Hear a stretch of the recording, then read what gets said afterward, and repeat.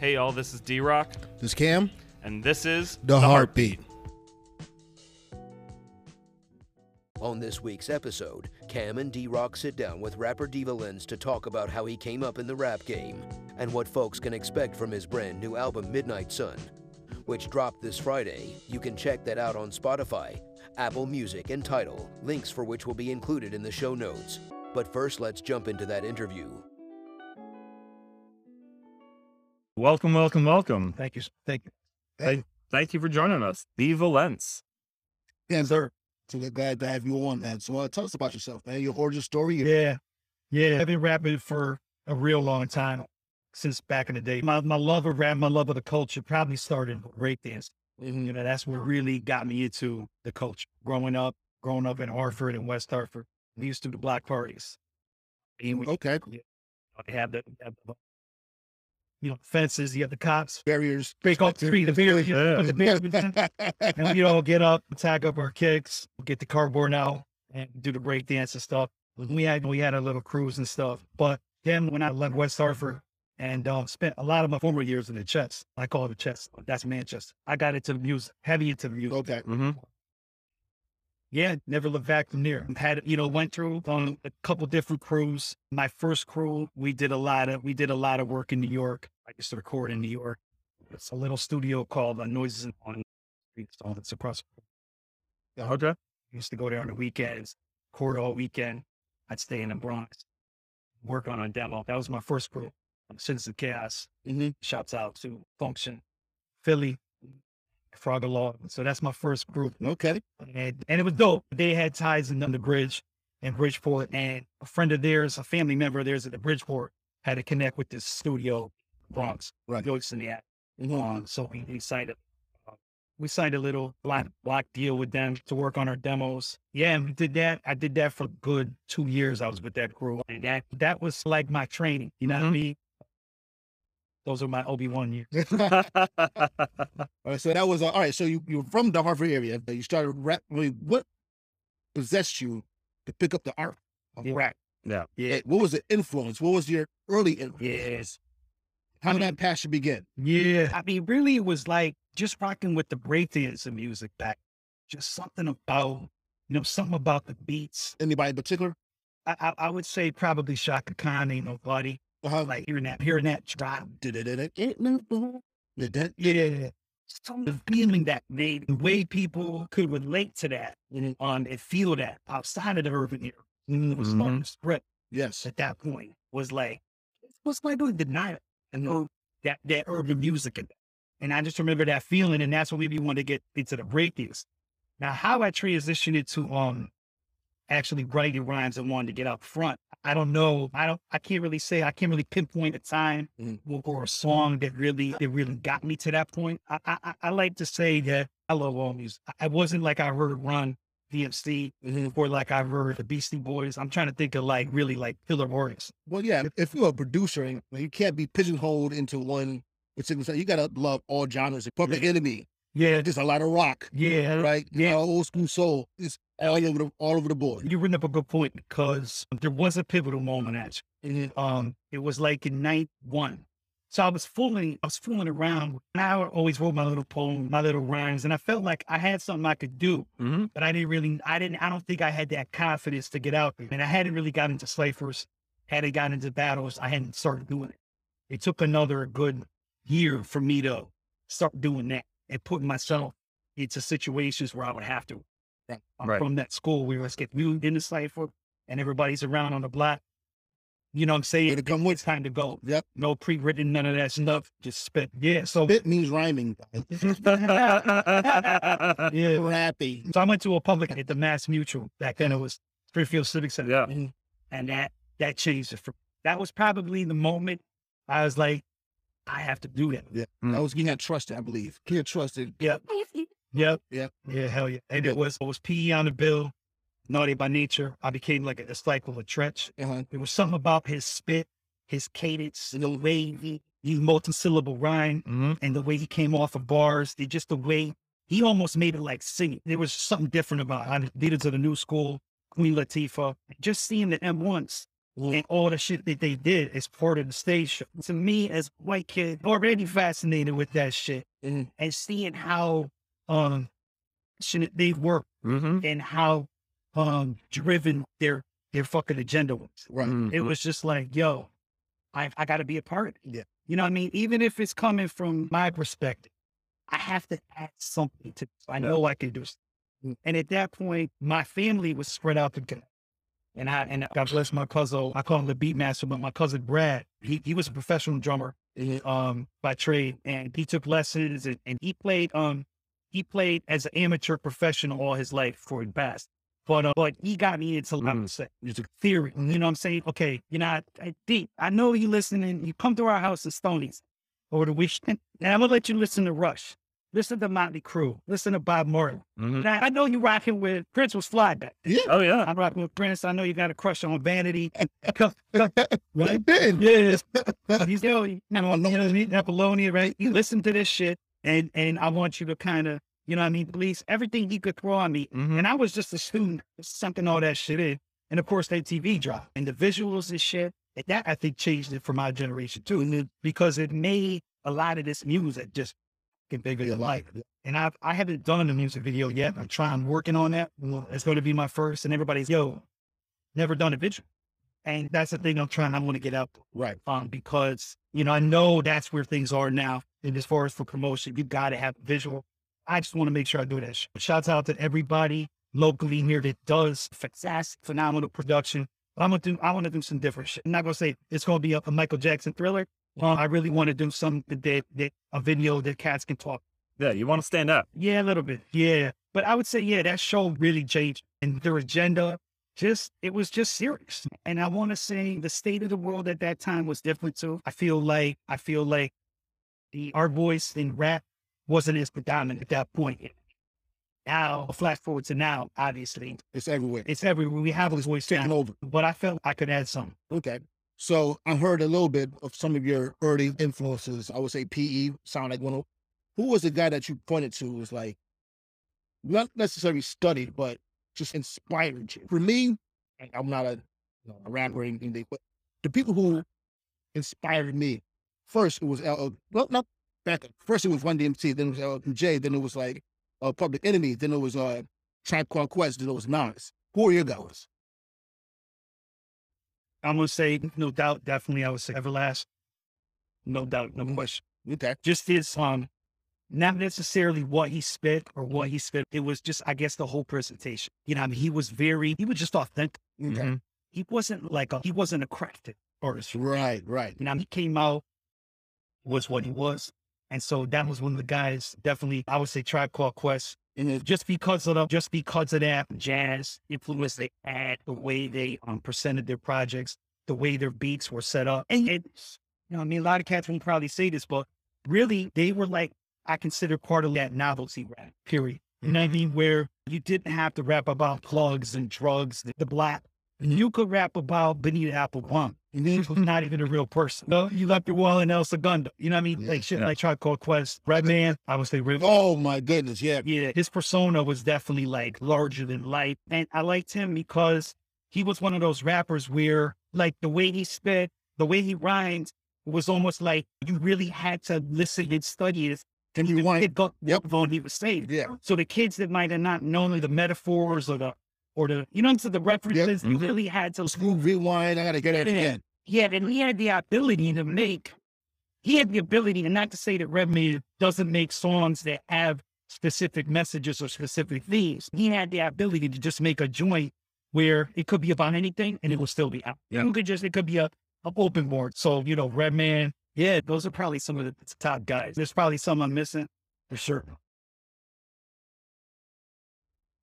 All right. We were talking a little bit off mic before we got started about your label, Midnight Suns. Can you tell our listeners a little bit about that and the origins of that label? Yeah, Midnight Sun Music was born out of my last project, Midnight Sun, that came out in June of 2020. And that is an intentional setup. That's a track that I wrote, just giving jewels to my daughter about future situations. And I really have set my publishing up and my company up in a position to where they can profit.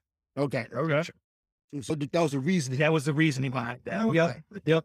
And I had to come up, I had to come up with some real talk. Yeah. I had to get my publishing in order and come up with a label. And I've been blessed to work with some real heavy hitters behind the scenes. And what's dope about them is that they've been in the business for a long time.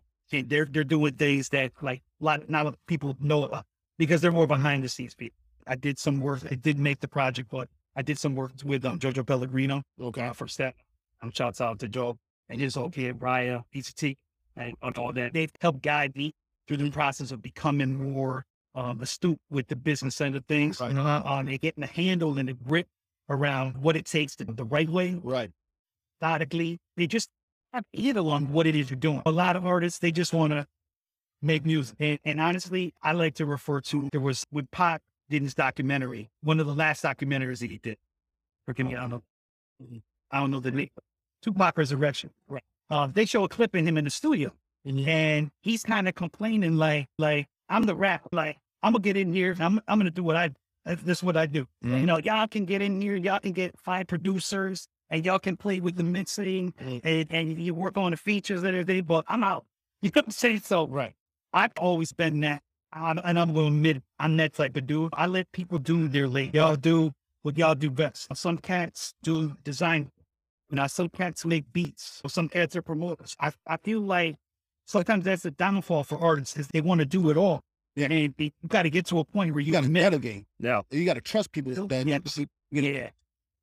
It's taken me a long time to really get to that point and be like, all right, I'm going to take little time I can dedicate that to figuring out what it is I got to do for the business and get everything in order.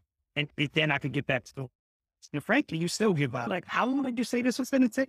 I'm going to do this, then, and you know what I mean? And next thing it's all thrown off. And you can't get jammed up by it. Okay. So your new project, let's talk about that. Yeah.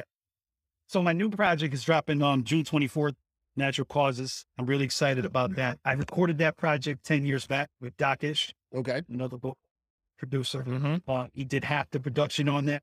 And then Picasso Beats from Buffalo, he did the other half of that. And it kind of just sat for a long. I did a track on there with Azar from D12. And that was in the vault for a long time. We had some issues around some things and I had to shelf it. And so it sat for a long time. And so now I'm excited. It's been remastered. And it's going to be released all digital. And some stuff didn't make the cut, but I'm excited for that. That's real exciting. You did drop a single. Yeah. From the Nas, I heard a sample Nas, It Ain't Hard to Tell. Yeah. And of course, I know that. Yeah. What's the creative process behind that? Yeah. Yeah. So Flowing Pays was a track that was written a long time ago too. But Flowing Pays is just really, we use the specific lines from Nas about, you know, giving Mike's menstrual cycles. It sounds out, but it's not, it's really, real talk. Some of these women don't like it, but it's metaphor. You know what I mean? It's to say that I think the whole track was born out of the line, I hold the flow like the body holds its water. Once a month, I experience lyrical slower. That's what it was born. So it's like, so how do we explain an MC's feeling to just constantly write? Right. Like to the point where you get sick, to the point where you can't sleep. And they got you obsessed. That's what I wanted to capture because I feel like lyricism ain't that. And there's still some cats that really are going to take that time to, you know, perfect the craft, spend the time on rhymes that are poignant and lyrical, and they want people to pay attention. So that was just a way of trying to get that out there. Just saying, I know what you're feeling. And let me explain it for you. So it's talking about just being up at night, being regulated by the artificial light or your iPhone, all that glare in your face, stuff. You're trying to get it out. And then, oh, guess what? You caught a bar. And you said something, and the next thing you know, you're up for 3 hours because you're just trying to get through one bar that's like going to make people. You said that. Yeah. So a partner of mine, shouts out to D. Friggs, Hate Away, is a friend of mine from the Berry. I spent some time with him in the Air Force. Okay. I'm a vet. Right. And we linked up 20 years ago, and we did time over in Italy. He's from Waterbury, and he had some brush ups with a rapper by the name of Bass Players. So back in the day. And so Bass Blaster had a short run. He was signed and he had a short run with some New York folks. But one of the things that, and this is all local legend, and I'm going to step to it, he never really represented for Connecticut. So as he started to, and he had a couple singles he released, and he worked with, like I said, Guru, and some cats they're going to want to hand you for this, but I don't know the exact cats he worked with, but no doubt he had some singles. But he never, one of my main surprises was he never rep Connecticut. He was like, yo, Connecticut is that. That's always been a problem with this. Yeah. And he was like, yo, he's for the third unheard. You could get on it. And there was a lot of people who were happy about on. And he was dope. Shouts out there, and he was dope. But he just he was more flaming like he was in New York. So I remember first meeting Frakes, and he was like, yo, I never heard of white dudes feel you got to do this. You know what I mean? There's Bass Blaster, but yo, like, you got to get in it. So yeah, so that's how. So Flowing Page, we talked about it. We chopped it up on how you would actually execute this. You know what I mean? How you would write it. The sample was really specific. Right. We wanted to capture what he said. And then it was, we took it from there. He's like my ace in the hole because he's like a rapper that should rap too. Right. Shouts out to him because he's got like those bars where it's like, you could build on it, but he's not on the front like a dude. He likes to be inside. So that's how we work together. We co-write a lot of stuff. You won't see 10 credits on my days when we scroll down. You ain't got ghost like But it's really more or less like, D, can we do this? Throw me a bar. Okay, can you make the whole song? You got to give me a little more. So Flowing Page is one of those joints that took a long time to really get it right and make it right. And the folks that I'm working with, they felt that was the strongest thing. And to speak to Natural Causes, great. It's a great project. It's dear to me. It's very personal. When I came back, the concept around Natural Causes is the movie Natural. So I used that. I drew that movie in to draw influence. Right. It's a story about a middle-aged dude who tries to come back in the gate. Really not meant for him. I took a lot of that, and you see a lot of eerie similarities. Wilford Brimley in the movie, he's Papa Doc. I hadn't stepped to a mic. It took me like 16 years to actually step in the studio. Wow. Yeah. So when I walked away from my crew when I was in high school, I kind of chopped it up. I said, "Isn't this a rap for me?" Because and I think this is different from how it is now than it was back then. The things you talk about in your rhymes, you have to be right. And I don't know if this generation really understands that. You know, I don't know if they grasp that. Yeah. You know what I mean? But there was a time when we was rowdy, we was body, and I was doing my thing, and daddling and we was doing studio, doing demos. But when you start to get out on the blocks, you start to go out, like we outside, and you're with people, and you're with the people that are going to consume you, the people that are going to say, "Give me more people." That's when you have to check what you're saying. So my guys, I ain't killing. Yeah. Yeah. I ain't got keys in my bathroom or something like that. Yeah. The nonsense. Yeah. And it's nothing against that. You know what I'm saying? It's nothing against that. But that's true. If it's real. Yeah. And so my guys, they were heavy in the street. And I went through enough where it was like we had situations where we were up in spots or we were on blocks, and it was like, look, nobody wanted to see the way. And so I had to fight my way through that. Where it was like I had to get my stripes. How was that? Walk us through that. Yeah. Yeah, that was tough. That was tough. Walk us through it, man. Yeah. Yeah, we had situations like, I told you we would stay in the Bronx, and we would do sessions of Noises in the Attic. And I didn't really know how much of a spot Noises in the Attic had in hip hop history until I did my first mixtape. I did my first mixtape with DJ Doo-Wop. Shouts out to DJ Doo-Wop. Okay. And he actually, it's ill because right around that time, he did a podcast or some type of interview where he talked about Noises in the Attic. And he said it was a little spot, little hole in the wall spot. And he recorded portions of 95 Live. So that was cool to know that I actually was in a spot where some, heavy hitters actually did mixtapes. But he said, and it was cool too, because he said that he was choosy about who he did, what he did, with. And it wasn't where you find a DJ who's popping on the mixtape scene. When there was a mixtape scene, you pay them for their hosting and then they do it. He actually said, I have to send my cosign what to do it for me to actually host your mixtape. Sounds supposed to be, not because you popping it hot. Right. You be whack, popping it hot. You know what I'm saying? And just with the money, I won't put you on. I got to like you. It was dope to hear that. But being there, and like I said, being outside, just trying to be in that space where it was like in New York, just the vibe in New York too. That really makes you know how serious it is what you're doing. You're surrounded by, it's the Mecca. It was I know it was the Mecca. This is the 90s. It was the Mecca then. This is free all the giants and gods that came out of New York since then. And on the block, having cats, just having dudes, just not even wanting me to spit. Just told up, dude, we don't even want to feeling that tension because you really got, I feel like a lot of come even more. And then the flip side of it is that if you get into battle raps, and so now there's battle leagues and all this stuff, and everybody's camp is on stage, and it's very contained. It's very like energy's high. Yeah. Energy's high. Yeah. I will liken this, guys. If you watched the verses last year, Jadakiss, D'ValentS versus Dipset, that level of energy, I believe that's what you're talking about. It's almost like fight night level of energy. Yes. Yeah. It is almost like that, like one more thing, just a little, like this tiny, just a little bit more, they could go side. And I remember feeling that many times. And fortunately, I was with cats who were really solid and would let me get my shine on. And if I got over on somebody in the battle, it was famous switch. After them, you know what I'm saying? Done. It was good. Don't matter color. You know what I mean? Whatever. He did his thing. There was times where I felt uncomfortable. It was much of a struggle. It was a struggle. Cool. All right. So what's coming up? Yeah. Besides this remaster you've got coming out. Yeah. What do you got coming up? Yeah. You got shows that people should be coming to. Yep. Hype yourself up right now. Yeah. I'm working on the visual for Chloe Baines. That's going to be really dope. I'm excited about that. We tried to go in and get that done for everybody and couldn't make it happen in time. Just couldn't line it all up. But that's coming. I'm excited about that treatment. It's going to be shot around here. And like I said, I don't want to give away too much.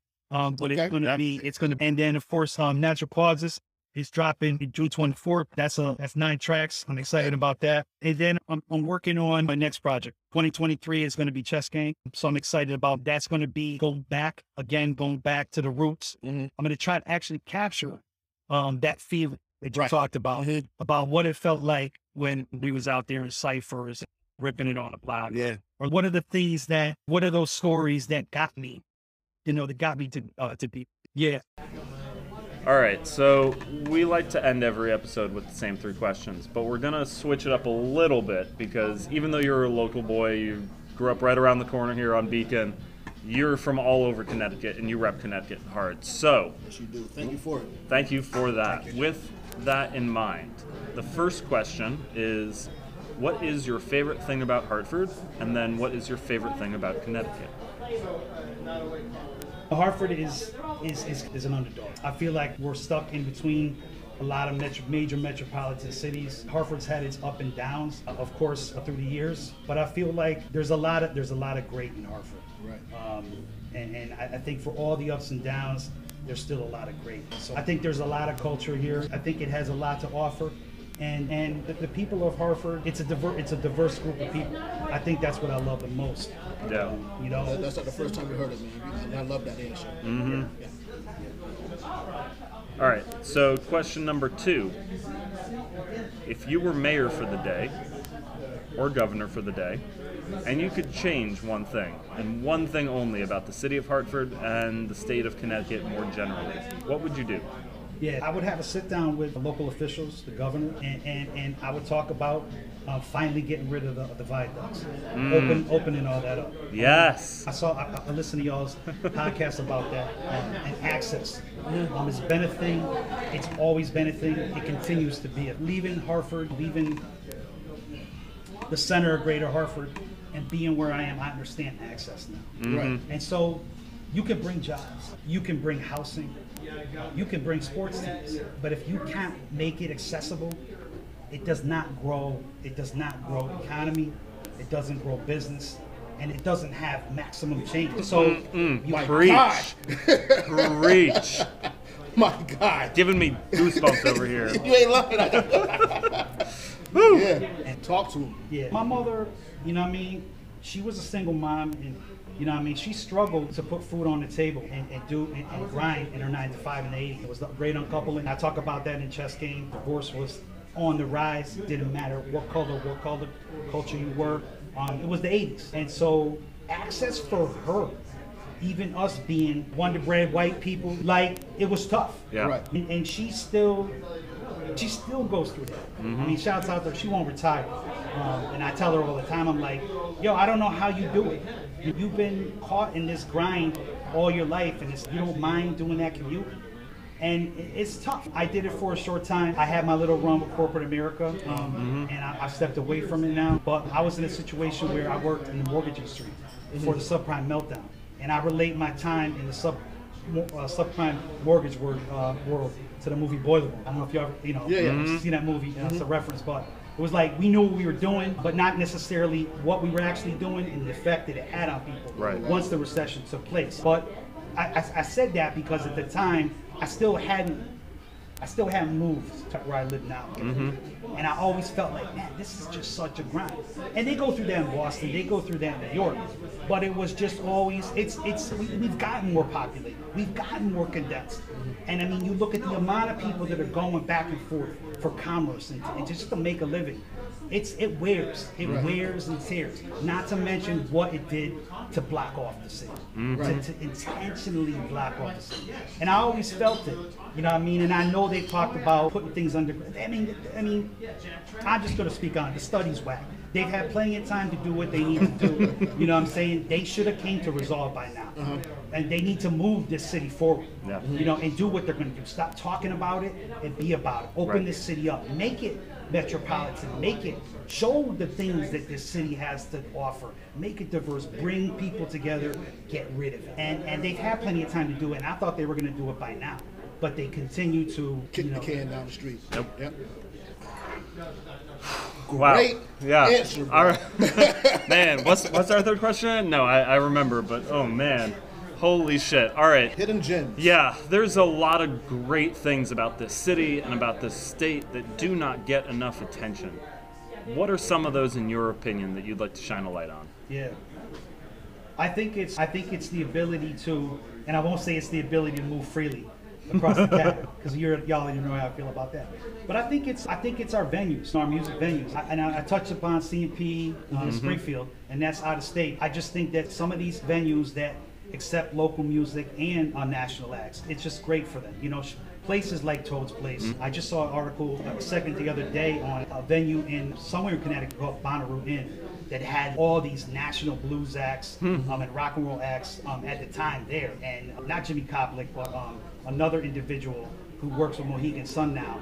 He's heavily vested in the history of that. And he was saying how, you know, at a time, the Bonnaroo Inn was like the spot. They were getting like blues artists from Chicago and just all different diverse cats to come. And it was like if you didn't play the Bonnaroo Inn, he was nobody. So I think Toad's Place, it's an institution. They've hosted Webby year after year. He's been successful. He's sold out. They continue to bring acts of all genres, and I just think it's great. And then you have College Street Music. Shouts out to them. I saw Wu-Tang playing. I saw Ray, Jizza, and Poster Killer a while back, and that was a dope show. To see them close, to see them still doing what they do. And me, I'm also a student. I like the party aspect still, but really when I go to shows now, I'm really studying. It's really me doing my homework. I'm seeing how they move on stage, how they MC, because I feel like that's still important. You have to still be able to control the crowd. KRS-One talks about that all the time. Another guy, I can remember going to see him at Toad's Place and just being, he is a master, and master of ceremonies, MC, and he has the ability to entertain and spit knowledge, and speak knowledge. But the Meadows, I know they've corporatized now to Xfinity, but in the heyday when they first started, great acts with the Smoking Grooves. I was there for the Wu-Tang Clan Rage. Wow. That's a whole nother podcast. It was dope. It was dope. The riot was awesome. Man. Fire. But I saw Black Eyed Peas there and pre-Fergie. But I remember when their album first came out, and we were super fans of them, and it was crazy because I linked up with them again in Rhode Island. And I'm the type of guy, I will go out to shows, I will travel if I believe in the arts. And I remember him being like, yo, I remember you from the Meadows. You know what I mean? We had that conversation. Word. And you hear Parliament Funkadelics on stage jamming, and they're in the vest. You know what I mean? Where they have the food. They're bonkers eating their pizza, and we're just chopping it up with them. Yeah. Right. And this is when nobody knew what they were bringing, and it was just dope that he remembered. Yeah. So I feel like the venues around here culturally is great. If kids coming up are fans of music, any genre, you have it. You have the ability. You have all these great venues at your disposal, all different types of genre music. Go out, support. Don't just stream. Don't just consume your music that way. Go out and see it and appreciate what they're doing, and then maybe that's going to inspire you. Man. And to see the work that Right. artists put in. You know what I mean? To go where they get to. Thank Man. you so much for this, man. This has been such a great conversation. Yeah. All right, the last thing we need to do, D'ValentS, is you got to promo yourself. You got to tell our audience where can they find your stuff. How can they follow you? How can they stay up to date on what you're doing and make sure that they're following? Yes, sir. So you can check me out on Instagram, D'ValentS Official. I'm on YouTube, on Twitter. Yeah, I'm out there. You know what I mean? And, get at me. Soon there'll be a website. You can always email me with any questions. It's get@dvalents.com for any advice on your career, or you just want to chop it up. I'm willing to talk to people and try to pass down the inner workings of things and maybe help foster a career of the next generation. Hell yeah. All right, we'll get all those links in the show notes. We appreciate you, man. Thank Thank you so you. much for coming on. Thank This you, has Cam. been amazing. Thank you, Cam. Thank you, D. Thank you.